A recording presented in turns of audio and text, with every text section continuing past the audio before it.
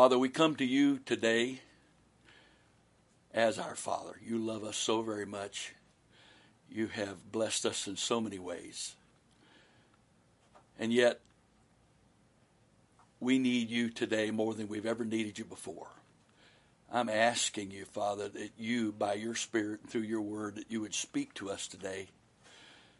Let your Spirit call to our hearts. Give us ears to hear what the Spirit is saying to the church. In Jesus' name, amen. Greetings. Welcome to the second video briefing for Call to War 2016. I appreciate you taking the time to watch this. I appreciate you giving the Holy Ghost and me the opportunity to speak to you, for you to take the time and consider what the Lord might be saying to His church. As I prayed, it is extremely essential, according to Revelation chapter 2 and 3, that we as believers have the ability to hear, ears to hear what the Spirit is saying to the church. There's never been a time in my lifetime, 70 plus years now, when it was more critical for the church to be able to hear what the Spirit is saying to the church. So I want to share some things with you. I am assuming, if you're watching this video briefing, that it is very, very highly likely that you have already watched the briefing number 1 of this series. If you have not, it is very important that you go back and watch that, because there are things I will not be able to cover today that I covered in detail in that original briefing. So I am assuming that you have watched it. If you have not watched it, you're certainly welcome to watch this. But it is very important to the effort that you go back and watch the original one, video briefing 1, so that you can hear the details. Very, very briefly, as my introduction, on early in the morning on March the 29th, the Lord spoke to me as I was praying, and I was praying as He taught me to pray, as He taught all of us to pray. I was praying the kingdom of God. The goal was, after my fellowship with Him and my personal devotion with Him, was to allow Him to use me as a conduit in prayer to accomplish the things in the Spirit that day that He wanted to do. And I wasn't seeking for direction for Call to War. I've never received direction from Call to War in the past, more than a few months at the very most ahead of the dates for the Call to War. So it wasn't in my mind that I was seeking God for direction for Call to War. I was just praying, and I was obeying Matthew chapter 16, in verse 19, that says that the keys of the kingdom are binding and loosing. And I was also praying, as we were taught in Matthew 6 and Luke 11, the things that Jesus said, after this manner pray ye, which I consider kingdom praying, or I've also called it warfare praying. It is not devotional prayer. It is not the basic prayer of the new believer. It is an advanced prayer for those who are mature in God and can understand what it is they're praying and why they should be praying it, and also what they're expecting their prayer to accomplish in God. And so I was praying that. I was binding and loosing, and I was actually praying from Psalms 149, where he said of the believers that we would have the high praises of God in our mouth and a two-edged sword in our hands, and that we would bind their kings with chains and their princes with fetters of iron. And of course, these are not words to be taken naturally for the church of the living God. That's not our goal, our purpose. It's not God's purpose for us. Just like when Peter used the sword to cut off the high priest's servant's ear, Jesus put it back and essentially said, put your sword away. That's not what I'm talking about. That's also not what he was talking about with the church here. So binding their princes with chains, and their kings with chains, their princes with fetters of iron. was talking about what the church is called to do supernaturally. And of course, the last verse of Psalms 49 says, this is the heritage. This is our heritage as the children of God, to be able to do these kind of things in the Spirit for the manifestation and the glory of the manifestation of the kingdom of God and the glory of God. So I was praying like this, and I heard the words solemn assembly, and I knew immediately where those words were, at least in one place in the Bible. And I walked over and got my iPad and looked up the verse that says from Joel chapter 2, that the Lord said, sanctify fast, call for a, blow the trumpet in Zion, sanctify fast, call for a solemn assembly. And I began to read that, and the Lord began to talk to me, and I thought he was giving me direction just for Call to War here, that we would have as the meeting in this building or stream for people that would watch it. But as I began to read through the prayer that he wanted us to pray, I began to realize this was actually a prayer of warfare for the people of God, and I'll get more into that here in a few minutes. And then as I was considering this was direction for just our Call to War here, the Lord began to speak to me and said he wanted the church to be called to an around the world, round the clock, 24-hour spiritual warfare prayer chain by time zone. And that if people in each time zone would agree to pray during the week of October 24th through 29th, from 7 to 10 p.m. in the evening, or as many of them as possible, then if each person was praying from 7 to 10 in the evening in their time zone, then in each person, people would do that in each one of the time zones. We could have around the clock, around the world, around the clock, spiritual warfare prayer chain. So as I began to look at this, I realized that this was bigger than anything I'd ever participated in, especially with Call to War.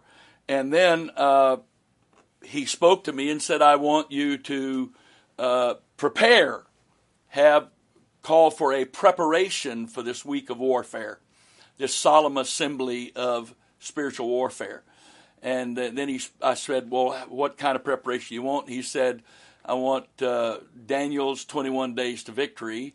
And if we start on the 4th of October, the 21st day would be the 24th of October, which is the first day of the week of warfare, the 24-hour prayer chain around the world.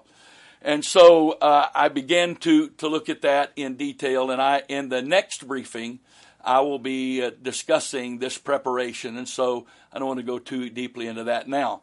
So anyway, we are in the Spirit calling for those who believe to participate in a round the world by time zone, 24-hour a day week of warfare as a spiritual warfare prayer chain. And we will continue to do more communicating on this.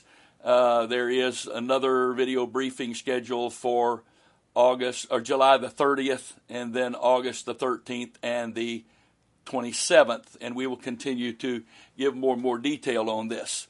I'm sure there will also be additional briefings in September. All of these to help you prepare for the for your participation in October. Also, I mentioned in the previous briefing, and going to mention it to you today, there is a document that has been prepared. It's in a PDF format, so it's easily downloadable and read on most devices or computers. That is the battle plan. And what it basically is, it just gives you in writing the various things that the Lord is calling us to do, and trying to explain how to do this and what's the best way to do it, and how it can fit in your schedule and your life as the Lord would lead you. And then there are scriptures and some discussion of both the prayer from the book of Joel and also the preparation for prayer, for that prayer from the book of Daniel. So that is available on the website today at the conclusion of this briefing, apostoliciron.org. call2war.com, or you can go to call2war.com, CALL, the number 2, WAR.com. Either one of those, they're linked together, and you can download this battle plan so you can have something in writing in front of you to look through and understand. If you have any questions, certainly you're welcome to contact me on Facebook or Twitter, and I'll do my best to respond.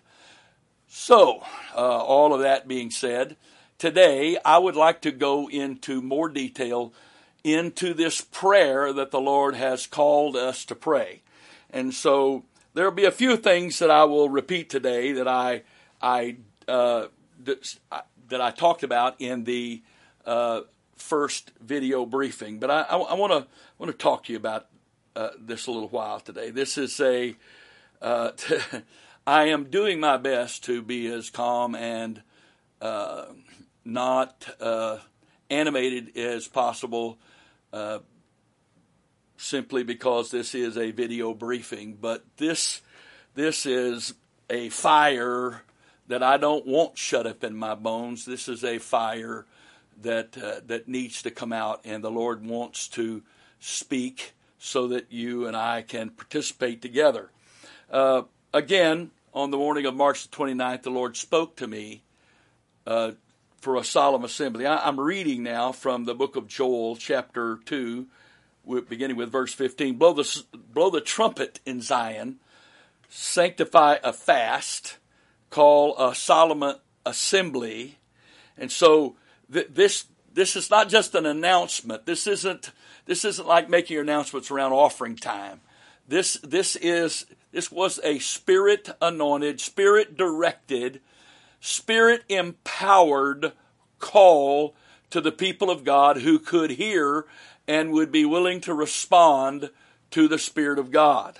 The book of Joel is a very important book for New Testament believers, because it is the book where the new covenant of God made to the Jews was expanded to all flesh. The new covenant promised in the old covenant to the Jews was the Lord was going to put His Spirit into their hearts. He was going to put His Spirit in them. In the Old Testament, the Spirit was upon people, but God was going to put His Spirit in people. In the Old Testament, primarily the Spirit of the Lord came on prophets, priests, and kings to empower them to do the work of the office that God had called them to. But this was new. God promised to the Jews that He was going to put His Spirit in anyone who would receive it. In anyone who would receive it. He would put His Spirit in them. That's the new covenant. That's the new covenant. But Joel, in verse 28 of chapter 2, the Lord uses him to expand this covenant to all of us who are not Jews. It shall come to pass afterward that I will pour out my Spirit, saith the Lord, on all flesh, He said. And it shall come to pass afterward that I will pour out my Spirit upon all flesh. Thank God, that includes me, because I am not fortunate enough to have a Jewish heritage. And so the only way that I can partake of this new covenant is the fact that the Spirit of the Lord has expanded it. So the book of Joel is critical. And so whatever is in the book of Joel is very critical to us Gentiles, as well as our brothers in Christ who are of the Jewish lineage. But this particular passage from chapter 2, verse 15, all the way down through the end of the chapter, is very, very time specific. Now, I'm not denying that there were very specific things that God was speaking to the Jews about that day or a coming day that would affect them. Quite honestly, I believe that these verses were to the natural seed of Abraham, that these verses were relating the promises of God that was going to be poured out on the day of Pentecost, which was the beginning of the new covenant. But Peter, on that day, the day of Pentecost, the birthday of the church, did not quote Joel 2:28 exactly. He said, "It shall come to pass in the last days, saith God, I will pour out of my Spirit upon all flesh. So the outpouring of the Spirit the first time in Jerusalem concluded the old covenant and began the new. The outpouring of the Spirit at the end of the new covenant is going to conclude the New Testament and begin the next phase of God's plan for man on the earth, which I personally believe is going to start with a tremendous time of purging on the earth by the Lord God. And so this chapter 2, is very time specific for the church also. It was time specific, I'm sure, for the Jews leading up to the day of Pentecost, the original outpouring of the Spirit. But it's also time specific for the church because it leads up to a culminating outpouring of the Spirit. The difference is this. The original day of Pentecost, the outpouring there was in Jerusalem. There's no evidence that there was an outpouring on that day outside of Jerusalem. And everybody who received the Holy Ghost that day were either Jews or they were Jewish proselytes. And so that was very specific. So these verses applied to the nation of Israel in leading up to the original outpouring. But Joel lets us know it was only relevant or applied to them based on their heritage and God's promise to fulfill the old covenant and bring them to the new. Because when Joel said it shall come to pass afterward, I'll pour out my Spirit upon all flesh, he immediately designated something or described something that could not possibly have been strictly the day of Pentecost, because all flesh did not receive the outpouring of the Holy Ghost that day. All flesh did not receive the outpouring of the Holy Ghost that day. In fact, not all of Israel received the outpouring of the Holy Ghost that day. Only the believers in Jerusalem and only devout Jews from every nation under heaven who were gathered for the Feast of Pentecost were even there to receive the outpouring of the Holy Ghost. So I could safely say that the original outpouring of the Holy Ghost didn't really even happen on sinners. Everyone who received the Holy Ghost on the day of Pentecost were already believers in God, in the God of Israel, to some degree or another. And actually, to a pretty significant degree in most of their cases, because most of these people who were from outside of Jerusalem that were specifically itemized in Acts chapter 2, they were Jews that came on pilgrimage some very long distances for this particular day. So again, there is no way to say that Joel 2:28 was fulfilled on the day of Pentecost in Acts chapter 2 verse 1. So I believe, therefore, these verses, and I've always believed this as long as I can remember, these verses apply most specifically to the culminating period of time of the Church of the Living God on earth. And he will be culminating his efforts through us to preach the gospel to every creature by a mighty outpouring of the Holy Ghost immediately before the rapture of the church. I believe that with all of my heart. With everything in me, I believe that. In fact, I have lived my whole life for this day, and I fully expect to be alive to participate in that outpouring of the Holy Ghost. Nothing in this world is more important to me than that. I want to be a part of that, and I hope that you feel the same as you take your time to hear this.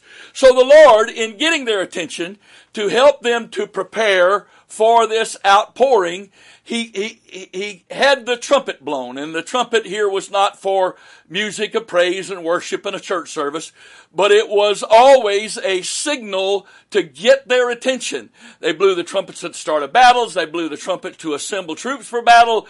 They blew the trumpets, the watchmen on the walls, to announce peril if they've seen it, and all other kind of reasons, both natural, military, and spiritual reasons.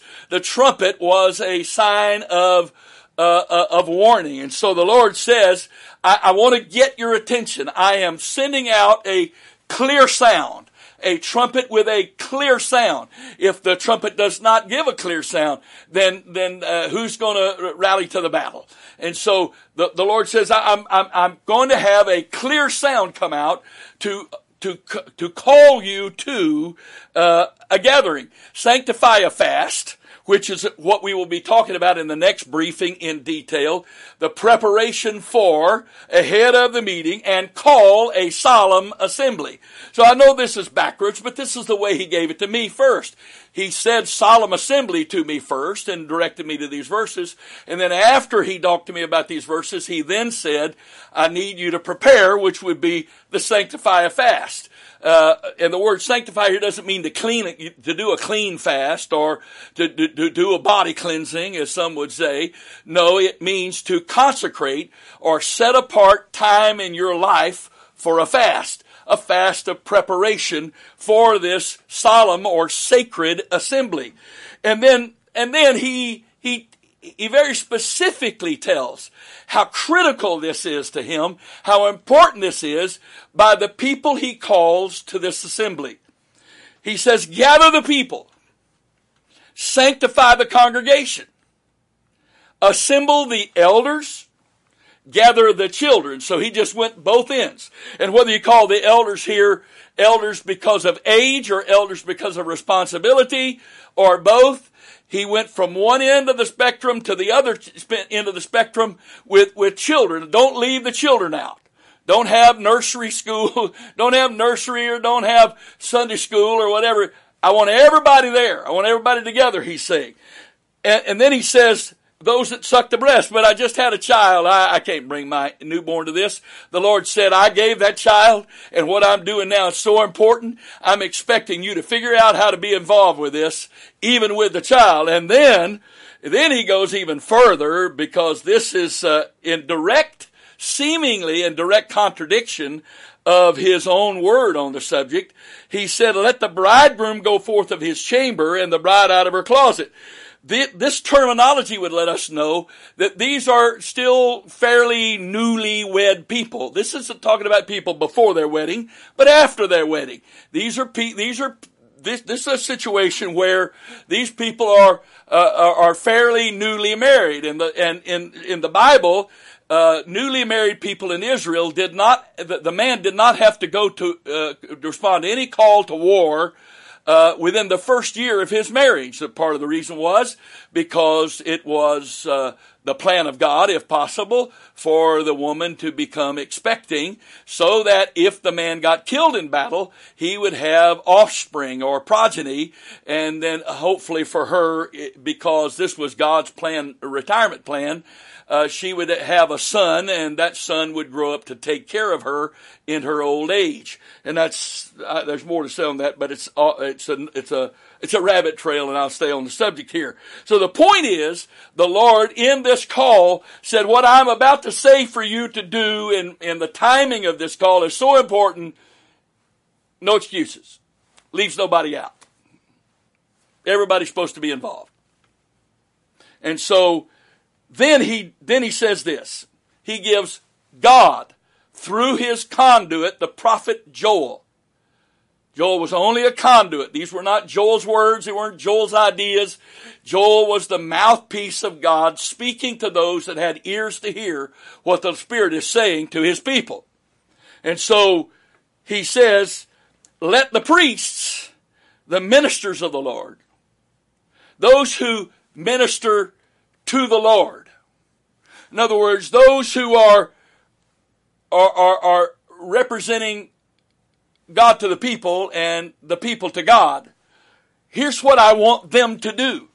And if they're doing this, in my opinion, they're actually leading the people in doing this. I can't imagine that the people of God have come to this solemn assembly to just simply keep their mouths shut and be quiet while the priest did all the praying. I don't believe that. I'm sorry.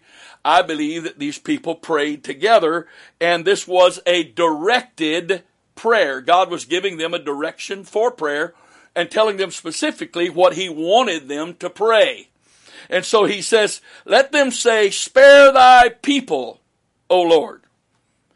let them say, and the word say is not used there in the context of let them read this out loud, let them quote this. He was telling them the areas he wanted them to pray about. Spare thy people, O Lord, give not thine heritage to reproach, that the heathen should rule over them. Wherefore should they say among the people, where is their God? And, excuse me just a minute. Thank you. Then the Lord, in calling them to prayer and in giving them specific things to pray, he had his own, he is God after all, he had his own reasons why he wanted these things prayed. And so our idea is not, oh well, Lord, I think I need you to do this and I want you to do that and I want you to fix this and change that and whatever. That's me praying about what I want to pray for. But the greatest dimension of prayer there is, it's not telling God what we want him to do. It's letting God pray through us into the spiritual atmosphere of earth so that he can do the things he wants to do. And I've said this many times, and I may have talked about it a little bit in the last one. I don't even remember exactly what I talked about in the last video briefing, because the purpose, my purpose and goal in ministry is to be a conduit and let him say what he wants to say. So even if I did, I'm repeating it.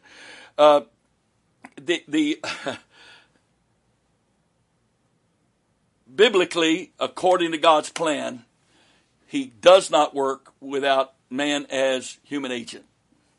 He does not.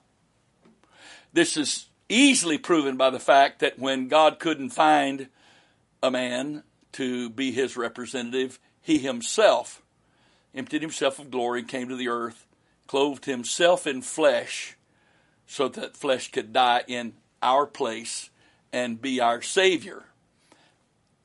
Humanity, that flesh was truly human. It was flesh that manifested the Logos, or what we say, Word of God. Of course, Logos is very, very much greater than simply the idea of word.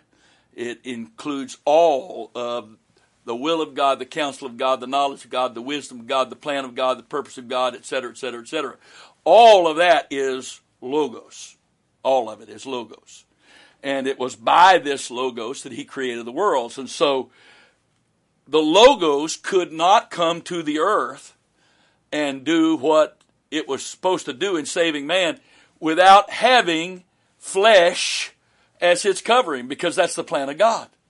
And then another place where the Lord proves this point is he told us to pray, that we are supposed to pray, thy will be done on earth as it is in heaven.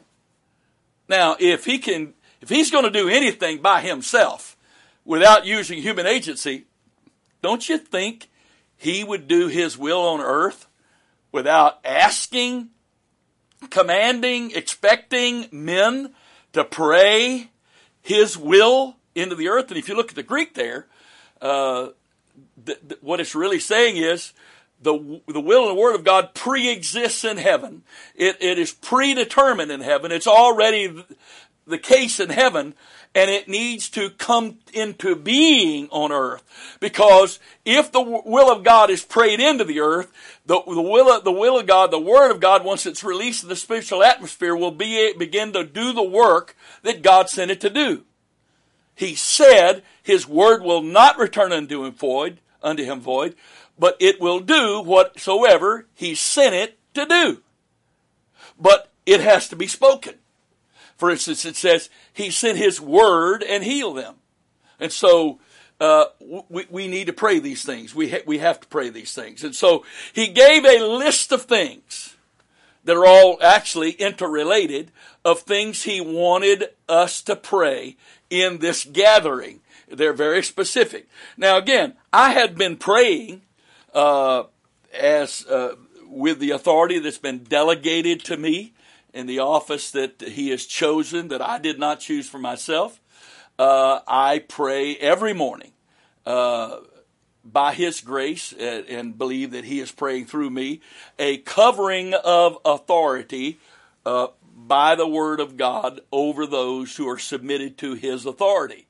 And so I've been praying that. I pray that every morning for those that I am responsible for praying a covering over, very much like Moses with his hands raised when Joshua was leading Israel in the battle in the valley. Whenever Moses had his hands raised and the covering of authority was activated, Israel was blessed in the battle went in their favor. But when Moses, being an older man, couldn't keep his arms up by himself, and so he got tired, his arms were let down, then the covering of authority was not there, and the scripture says that the blessing was withdrawn, and the battle went against Israel. And this was so important that they found a rock for the old man to sit on, and two guys helped him hold his arms up so that covering of authority could stay in place and the blessing of God would be upon the battle until it was completed and the victory was won. And so I was praying, as an old man, the covering of authority. And so when the Lord said this to me, and I went over and I got my iPad out and I opened up my King James Version with Strong's, and where I could touch the words and the definitions would come up, I opened up Joel chapter 2, and I was looking at this, and it said, "Spare thy people, O God." And I touched the word spare, and immediately Strong's Hebrew Dictionary came up, and this is what it says, I'm quoting. It literally means properly to cover, i.e., figuratively, to compassionate. Now, most of the other scholars say that it means compassion or pity or whatever. Yes, that is the purpose of covering. The purpose of covering is to show compassion.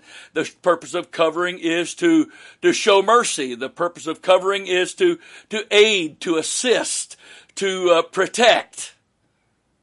So I immediately knew when I looked at that first word that this was a prayer of warfare, because that's how you start warfare, by praying a covering of protection and authority over yourself, over your family, over your ministries, over the people that you're responsible for, et cetera, et cetera, et cetera. Always pray a covering of authority first. And so the Lord is saying to us, we need to pray this covering of authority. And then He says that we should pray that His heritage would not be given to reproach. His heritage not be given to reproach. Now, children are my offspring. They are not my heritage. What my children become, because of those opportunities the Lord provides them, and hopefully I have something to do with that, and because of the other things that hopefully the Lord has used me to put into my children's lives, whatever they become, that's my heritage. Whatever they do, that's my heritage. That's my heritage. It's not just the child being born that's my heritage, that's my offspring, but it's not my heritage. And so the heritage of God in this situation is in this context, is all that He has planned to do for, to, and through His people in the earth and in eternity. The primary element of His heritage is the establishment of the kingdom of God in, through, and by His church, first of all in the supernatural, in the earth, and then ultimately in the millennial reign as the Lord Jesus Christ sits on the throne of David in Jerusalem. This is His heritage. This is His inheritance. The word heritage is inheritance, your portion or your lot. The inheritance is never children. That would be like your father pass away, and you go to the reading of the will, and the lawyer says, okay, well, your inheritance, your heritage that your father gives you is your children. Well, my father may have birthed me, but he didn't have a whole lot to do with the birthing of my children. And so, therefore, they can't be his heritage to me.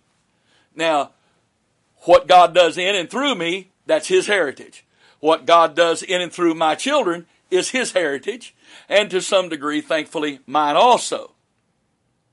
So the Lord says that we are to pray, after we prayed this covering, we are to pray, give not thine heritage to reproach.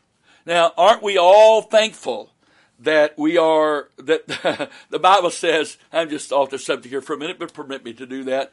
Just kind of feel to say this. Isn't it awesome that the Lord says that fathers won't die for the sins of their sons and their sons won't die for the sins of the father? If I'm not mistaken, that's Ezekiel 18, somewhere in there. And, you know, because I'm very thankful for that. And, you know, my dad, I was finally the son of a preacher after my dad prayed through in our church when he was almost 50 years old. So I'm very thankful he got saved. But I became the son of a preacher after he got saved at almost 50, and a couple of years later got his initial local license, and he preached to the day of his death when he was 83. So I appreciate that, but I'm so thankful that I did not inherit some of the stuff he did before he got saved. I'm very thankful for that. And my own sins, I pray that I have not passed my own struggles down to my sons. Sometimes it looks like I may have, but the bottom line is, whatever my sons do is on their own head. It's not on my head. Whatever I do is on my head. It's not on my son's head. Yes, there may be some connection of influence, but every one of us is accountable for our own decisions. We all answer to God for our own decisions. We can't blame our decision on anybody else. So when the Lord's talking about heritage here, he's talking about the fact that what his plan and purpose is that he was going to do through Israel, and what he's planned and purpose to do through the church, it was being given to reproach. Now, the word reproach is the accusation, taunts, and blasphemous statements that are made to the church about the church and God.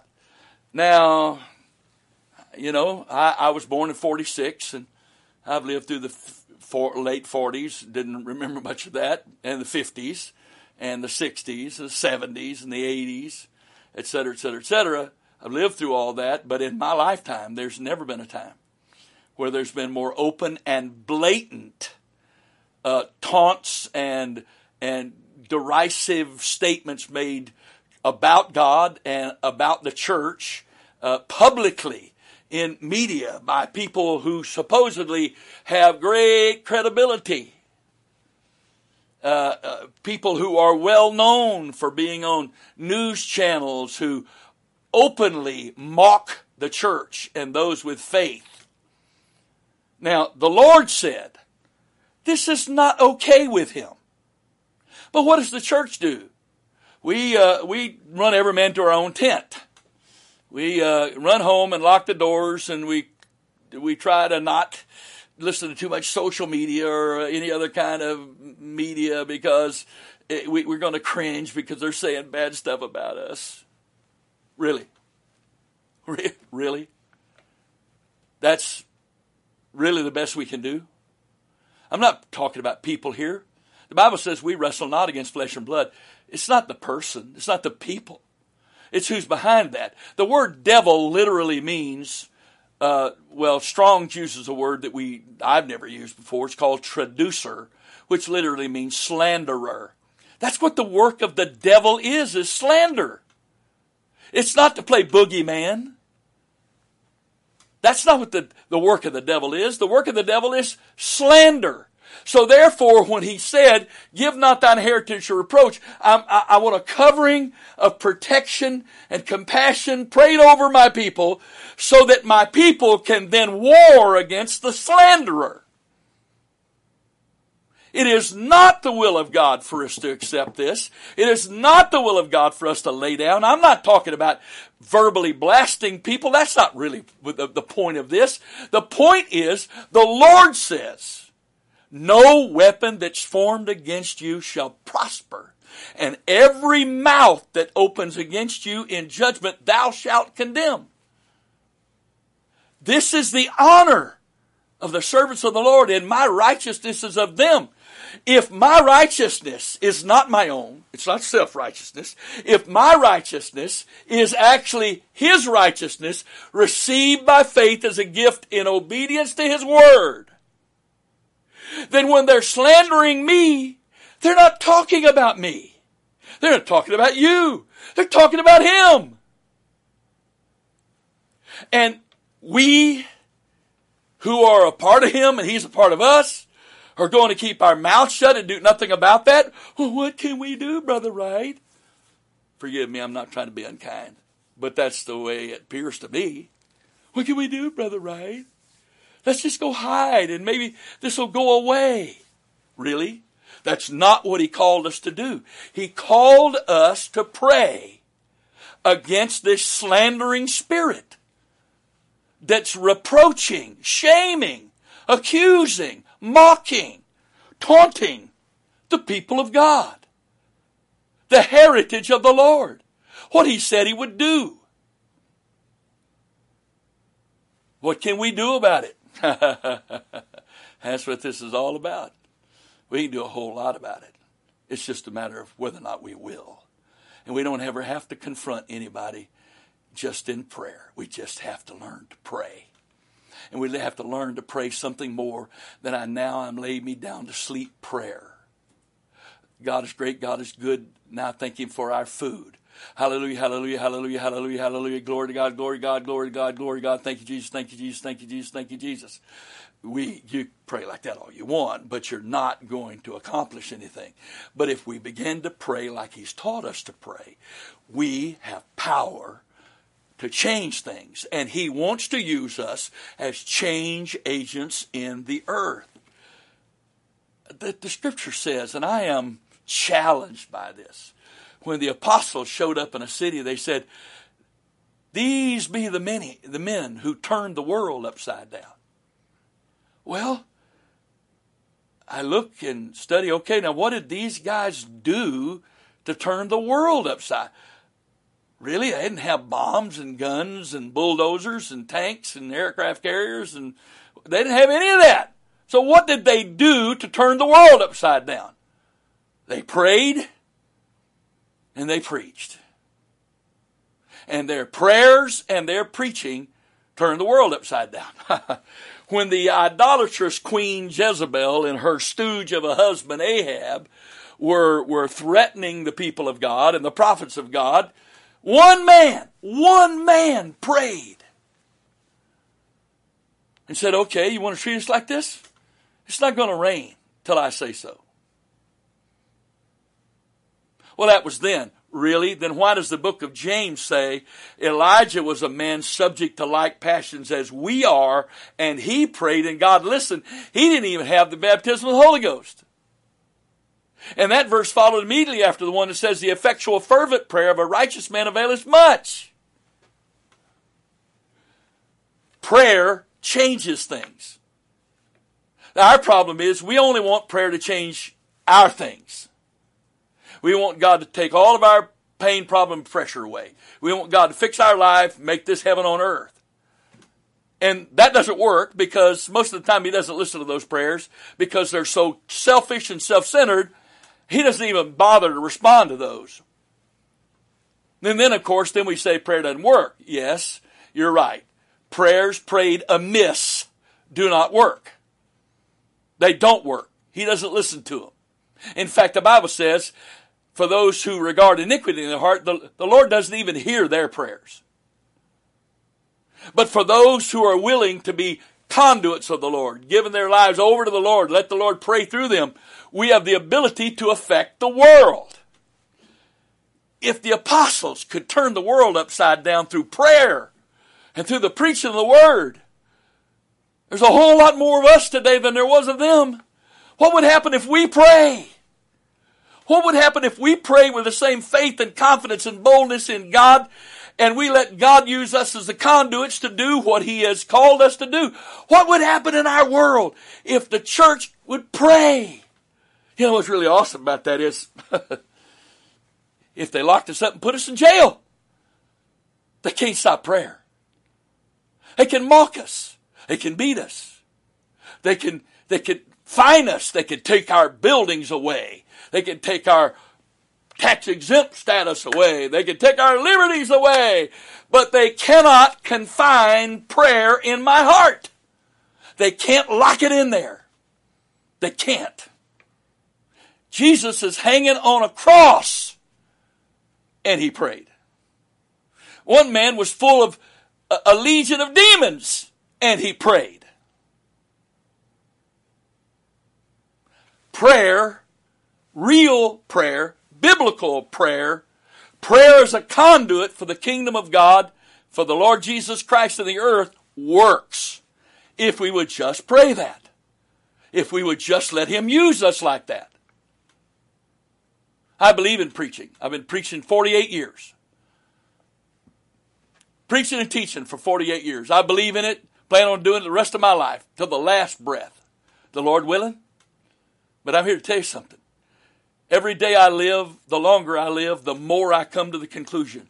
The most important thing that any person, preacher or church member, could possibly do is pray. Pray.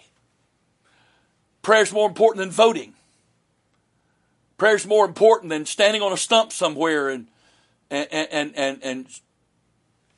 confronting our society. Prayer is more important than all of it. Prayer is more important than all of it.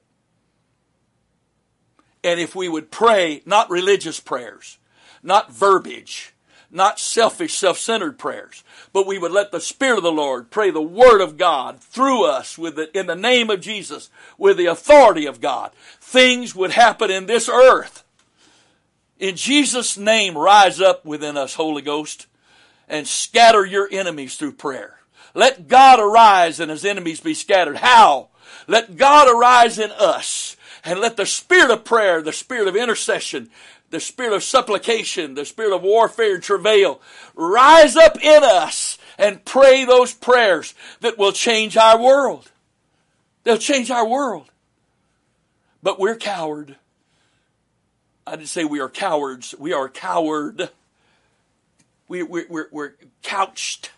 We're hiding away because we don't know what to do.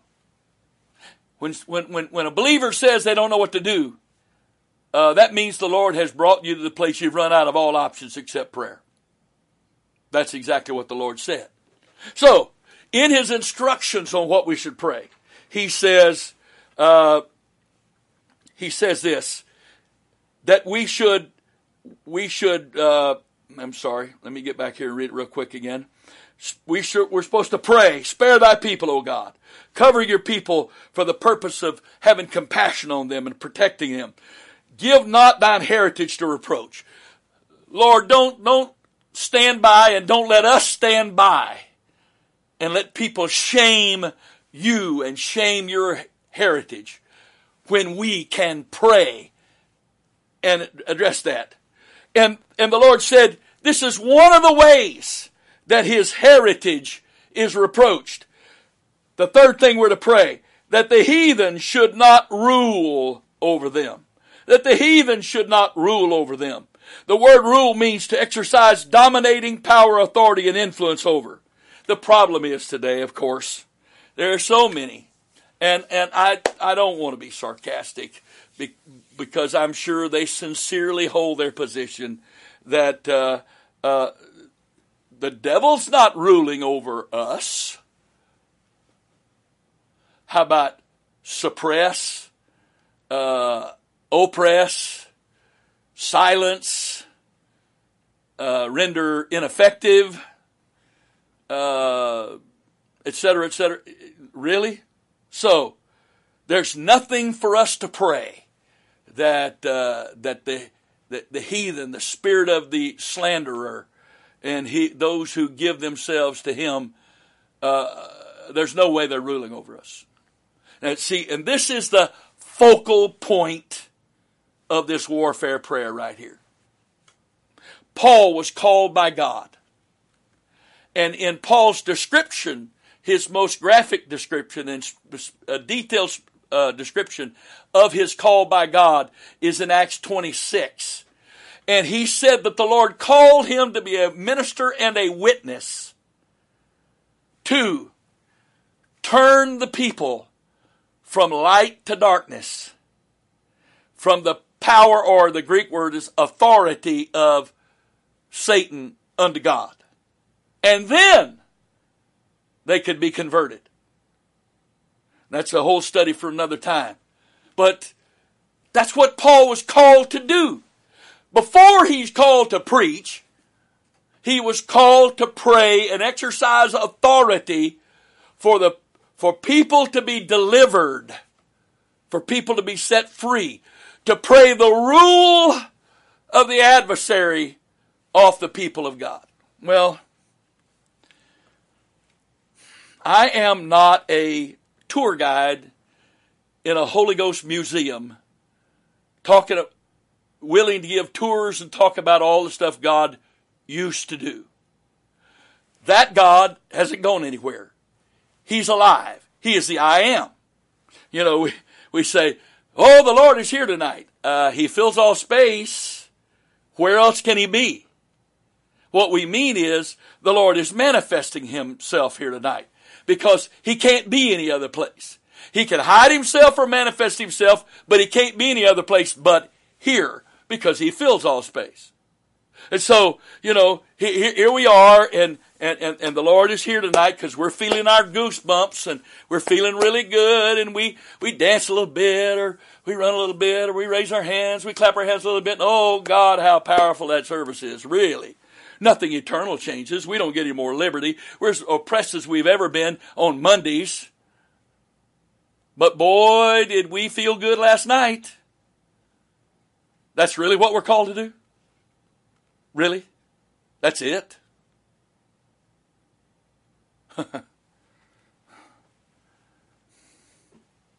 Really? That's what we're called for? That's what God wants to do? That's the whole purpose of what he saved us to do, was to have good church. Praise God. I said this last briefing, you know, the way we quote it is, except the man be born again, he cannot see the church. Except the man be born again of water and the Spirit, he cannot enter into the church. And of course we all know the Bible doesn't say that. Because a lot of people stop at just getting into the church. They never get into the kingdom. You can't get into the kingdom unless you're participating with the kingdom of God. And Jesus said the kingdom of God is within you. And Paul said that the kingdom of God is not in word, but in power. You can talk about God all you want, but where's your power? If you're in the kingdom of God, there's power. There's things happening. But we have lowered our standards so far that good church is the epitome of what we're after. Boy, they sang good tonight. We preached good tonight, and we just had a wonderful time, and we went home. We feeling better. Now, Monday is a tough time, and we can't even bring ourselves to pray on Monday because we're too busy. But boy, did we have a time last night. Can't wait for the next service, next entertaining church service. Can't do it. I'm not trying to be unkind. I'm trying to get you to think a little bit. Is this really what you were saved for? If that's what I'm saved for, the only reason to keep doing it is because I don't want to go to hell. Because there's no other reason to keep doing it.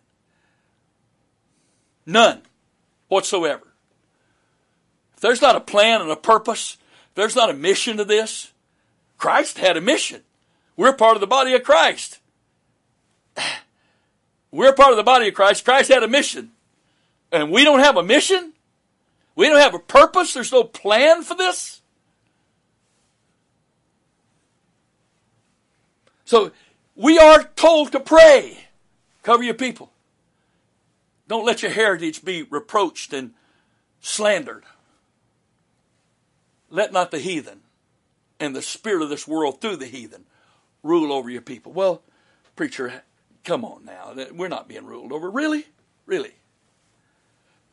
Then every true on-fire church that's trying to reach the lost out there today has an abundance of resources to do everything that they can envision doing to preach the gospel to every creature. Really? Well, if you know people like that, I don't. I don't know one person, one preacher, one church who is absolutely on fire with the passion of God to reach the lost, that has anywhere close to the resources they need to do all that they would do to reach the lost if they had the resources. Well, the Lord said you can't serve God and mammon. And what's mammon? That's the spirit of greed and lust for possessions in this world that consumes the resources that are supposed to belong to the kingdom of God.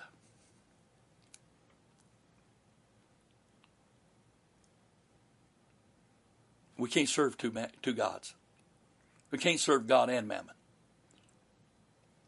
Some of us, we squeeze church into our busy work schedule because we're so blessed with our work, our job, our businesses, that we just don't have a whole lot of time for God. So He is very fortunate when we show up to church. And we're really good Christians. We just are so faithful. We make it to the house of God. We don't have time for anything else. And we pray in passing, and we go on about our business, and we'll give when we're pressured to do that. We may actually even faithfully pay our tithes, but you know, all of that's really ours. We're working hard for it, and it really belongs to us. And so, we got vacations to take and stuff to buy. I like vacations, and I'm not poor. But that's not the bottom. The bottom line is this: nothing I have belongs to me. Nothing I have belongs to me. I've been bought with a price. I'm not my own. Everything I have is His. All He has to do is say, I'm just a steward of it. Now, what would happen if that would become the attitude of the people of God? Because it's really not that there isn't money in the members of the church. There's just not money available to the church. And then when people do give, they want to control how it's used. Really? Really? Really? So there's no suppression, oppression of the church when it comes to resources. Really? How about this? Is there no ruling over the church with intimidation? In our world today? Especially here, North America? Oh, wow. I'm not talking about being unkind and reckless. I'm talking about just preaching the Word of God. When's the last time you preached a heartfelt, powerful message about hell? When's the last time, preacher, you preached a word from God about lifestyle? I'm not talking about holiness. I'm talking about conduct, attitude. I mean, really? I use Facebook. It's a pulpit. My apologies to all of those of you that have tried to contact me. I haven't contacted you back.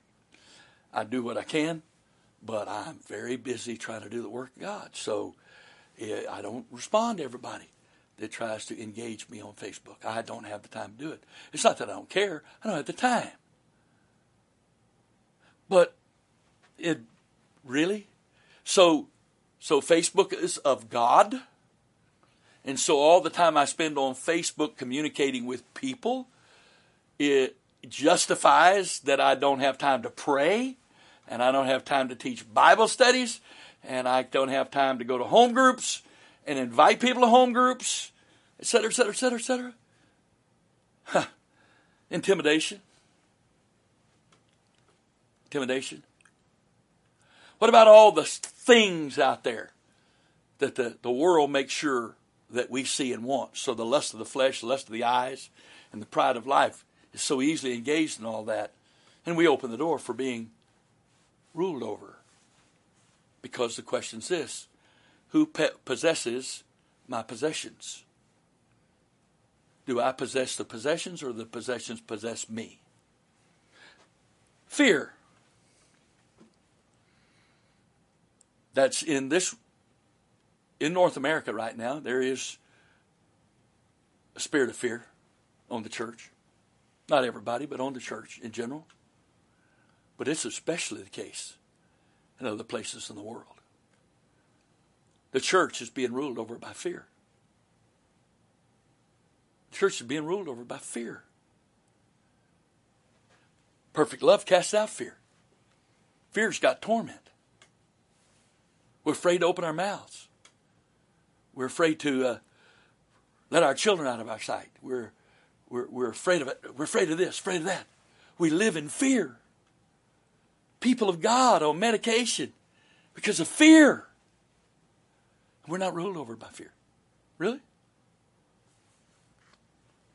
Or how about the places where power or force is being used against the church? I'm not saying all of those people that were killed in Bangladesh were Christians. But every one of them that was killed in that restaurant couldn't quote the sacred book of the terrorists. So you have no fear.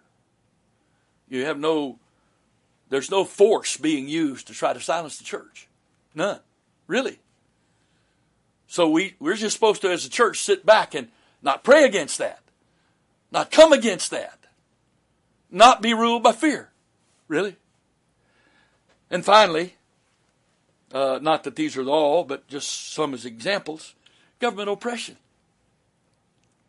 Now, we know that in China, you can't have public church services. It's against the law. They have to meet in secret. In Saudi Arabia, it's not even legal to own a Bible. If you're passing through their country and they inspect your belongings, you get a Bible, they'll confiscate it, even if you're only in their airport. We say, well, that's not the case in America. Really? So you can pray wherever you feel to pray in America now, right? There's no law saying, well, you can't pray here or you can't pray there. Really? So there's no governmental oppression in America over Christians right now. No governmental oppression in Europe over Christians right now. Really? Come on, friend. Really? And so we're going to deny that the church is being ruled over?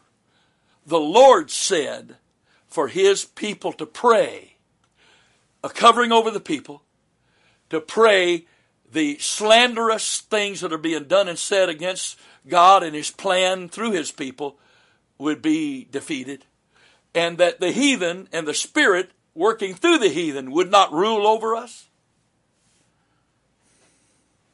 And finally, He told us to pray that the heathen would not be able to say, "Where's your God? You got a God? Where is He? Haven't seen Him." Peter called them scoffers.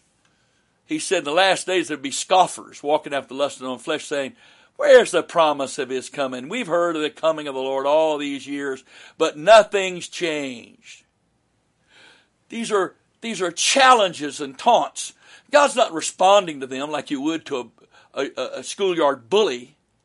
He's responding to it because He wants His people provoked to pray. It's not His will for us to be provoked to hide. It's the will of God for us to be provoked to pray. And certainly, the idea here is that we would not wait until October to pray. I'm not. Hopefully you're not either. But what this effort is a God-directed effort to get as many of the people of God throughout the world to bind together and pray. If you can't commit to pray every evening that last week, full week of October, from 7 to 10 where you live, so pray. Pray sometime that day. Pray. There are time zones, especially in the Pacific, where it's not very populated. It's going to be a little difficult to get very many people praying in those time zones. Pray sometime. Maybe you'll be covering one of them. Pray. Pray with us. Join with us. Pray. We need to pray. We need to pray specifically. We don't just need to put in time praying. We don't just need to say verbiage praying. We need to pray like who we are, the body of Christ. We need to pray. And as briefly as I can here, I'll cover this as quickly as I can. This is what's so beautiful.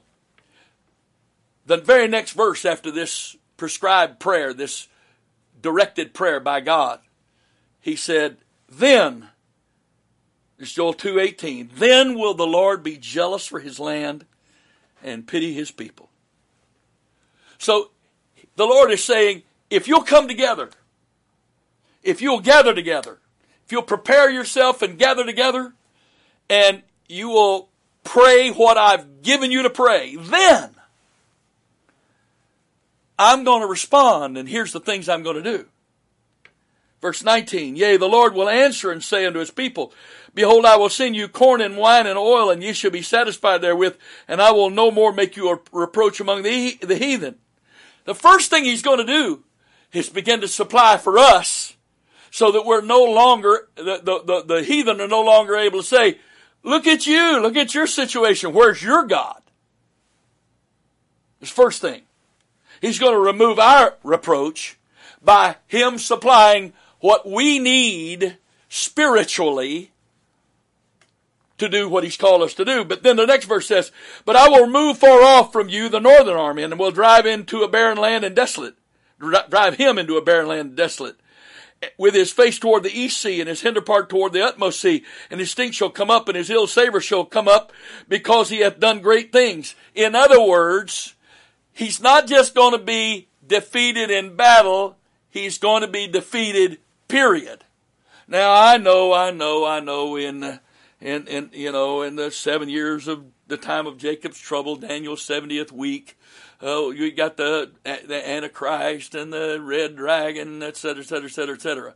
And you may believe you're going to be here, and God bless you. I'm not going to fall out with you over that, and we'll find out who's right on this. I'm sure sometime.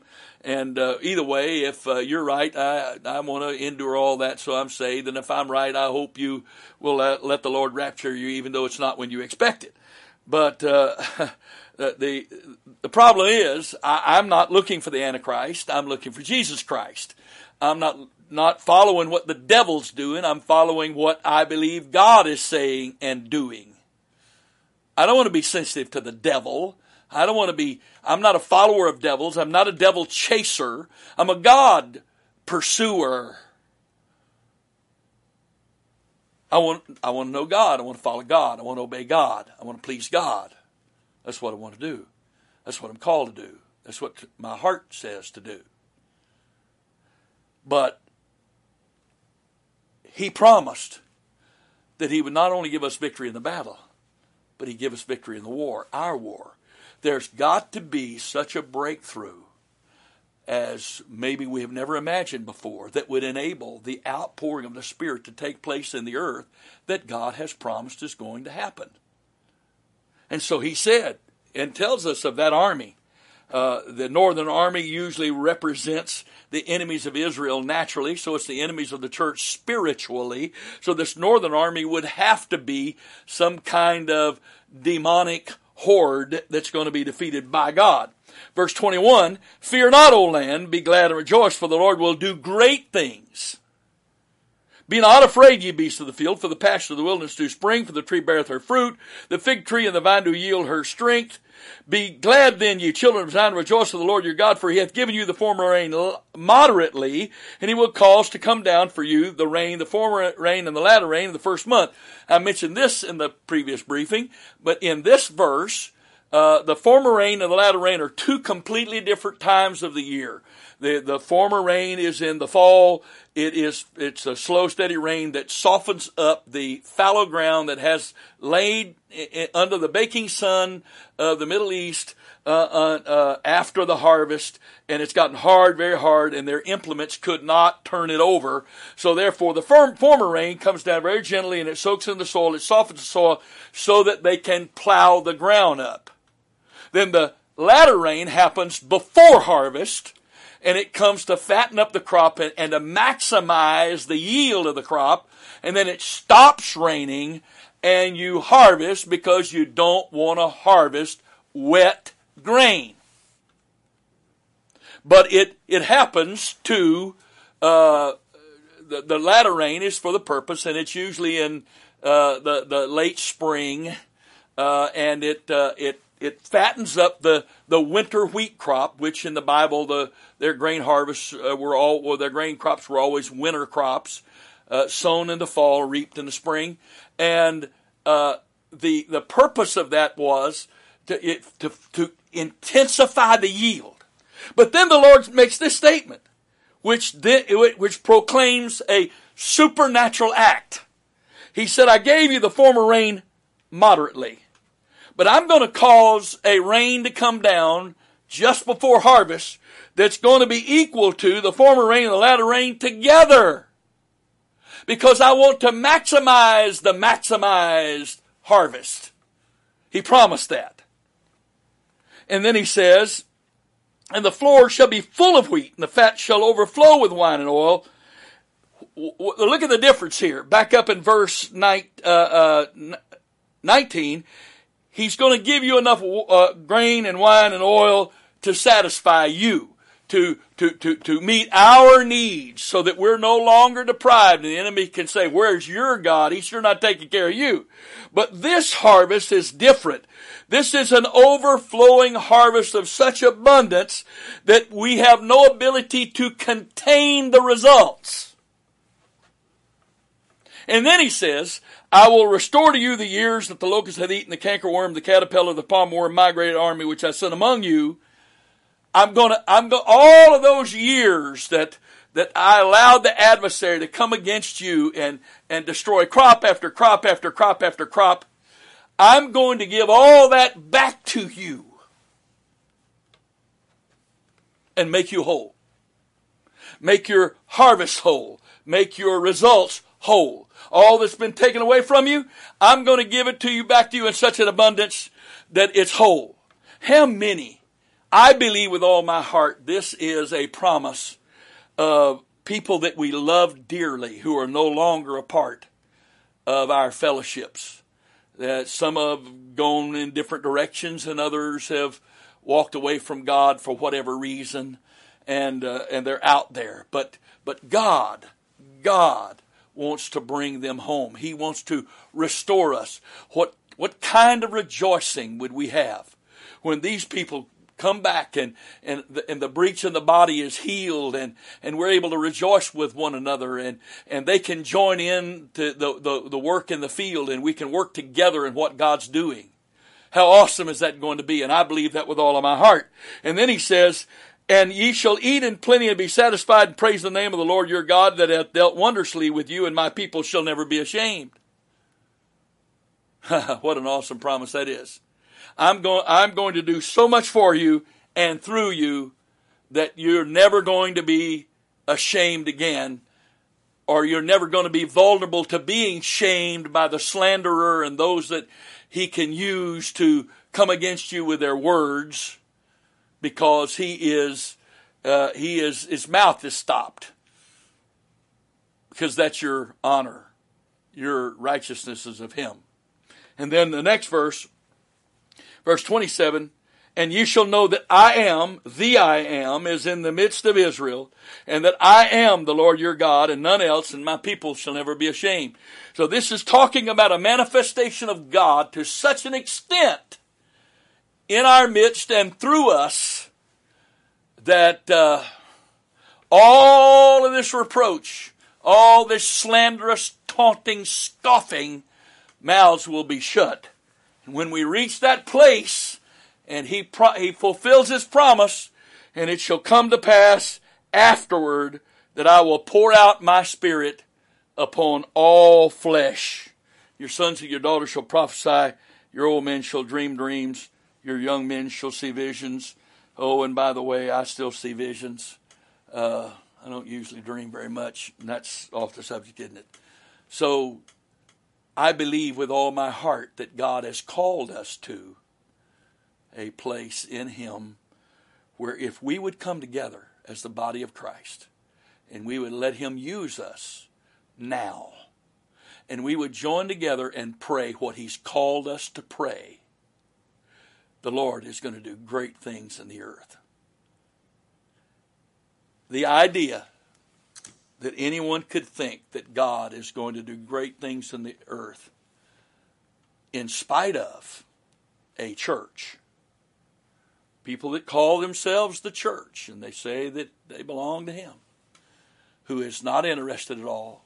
We're so busy with the world, the things of the world, so trying to fit in without being backslidden and trying to hide who we are, and we don't have a public voice, a public face, because we don't want to be shamed. Is it possible that we could honestly believe that God is going to pour out his Spirit and fulfill his promises to people who don't even care enough to pray? No. Impossible. It's impossible.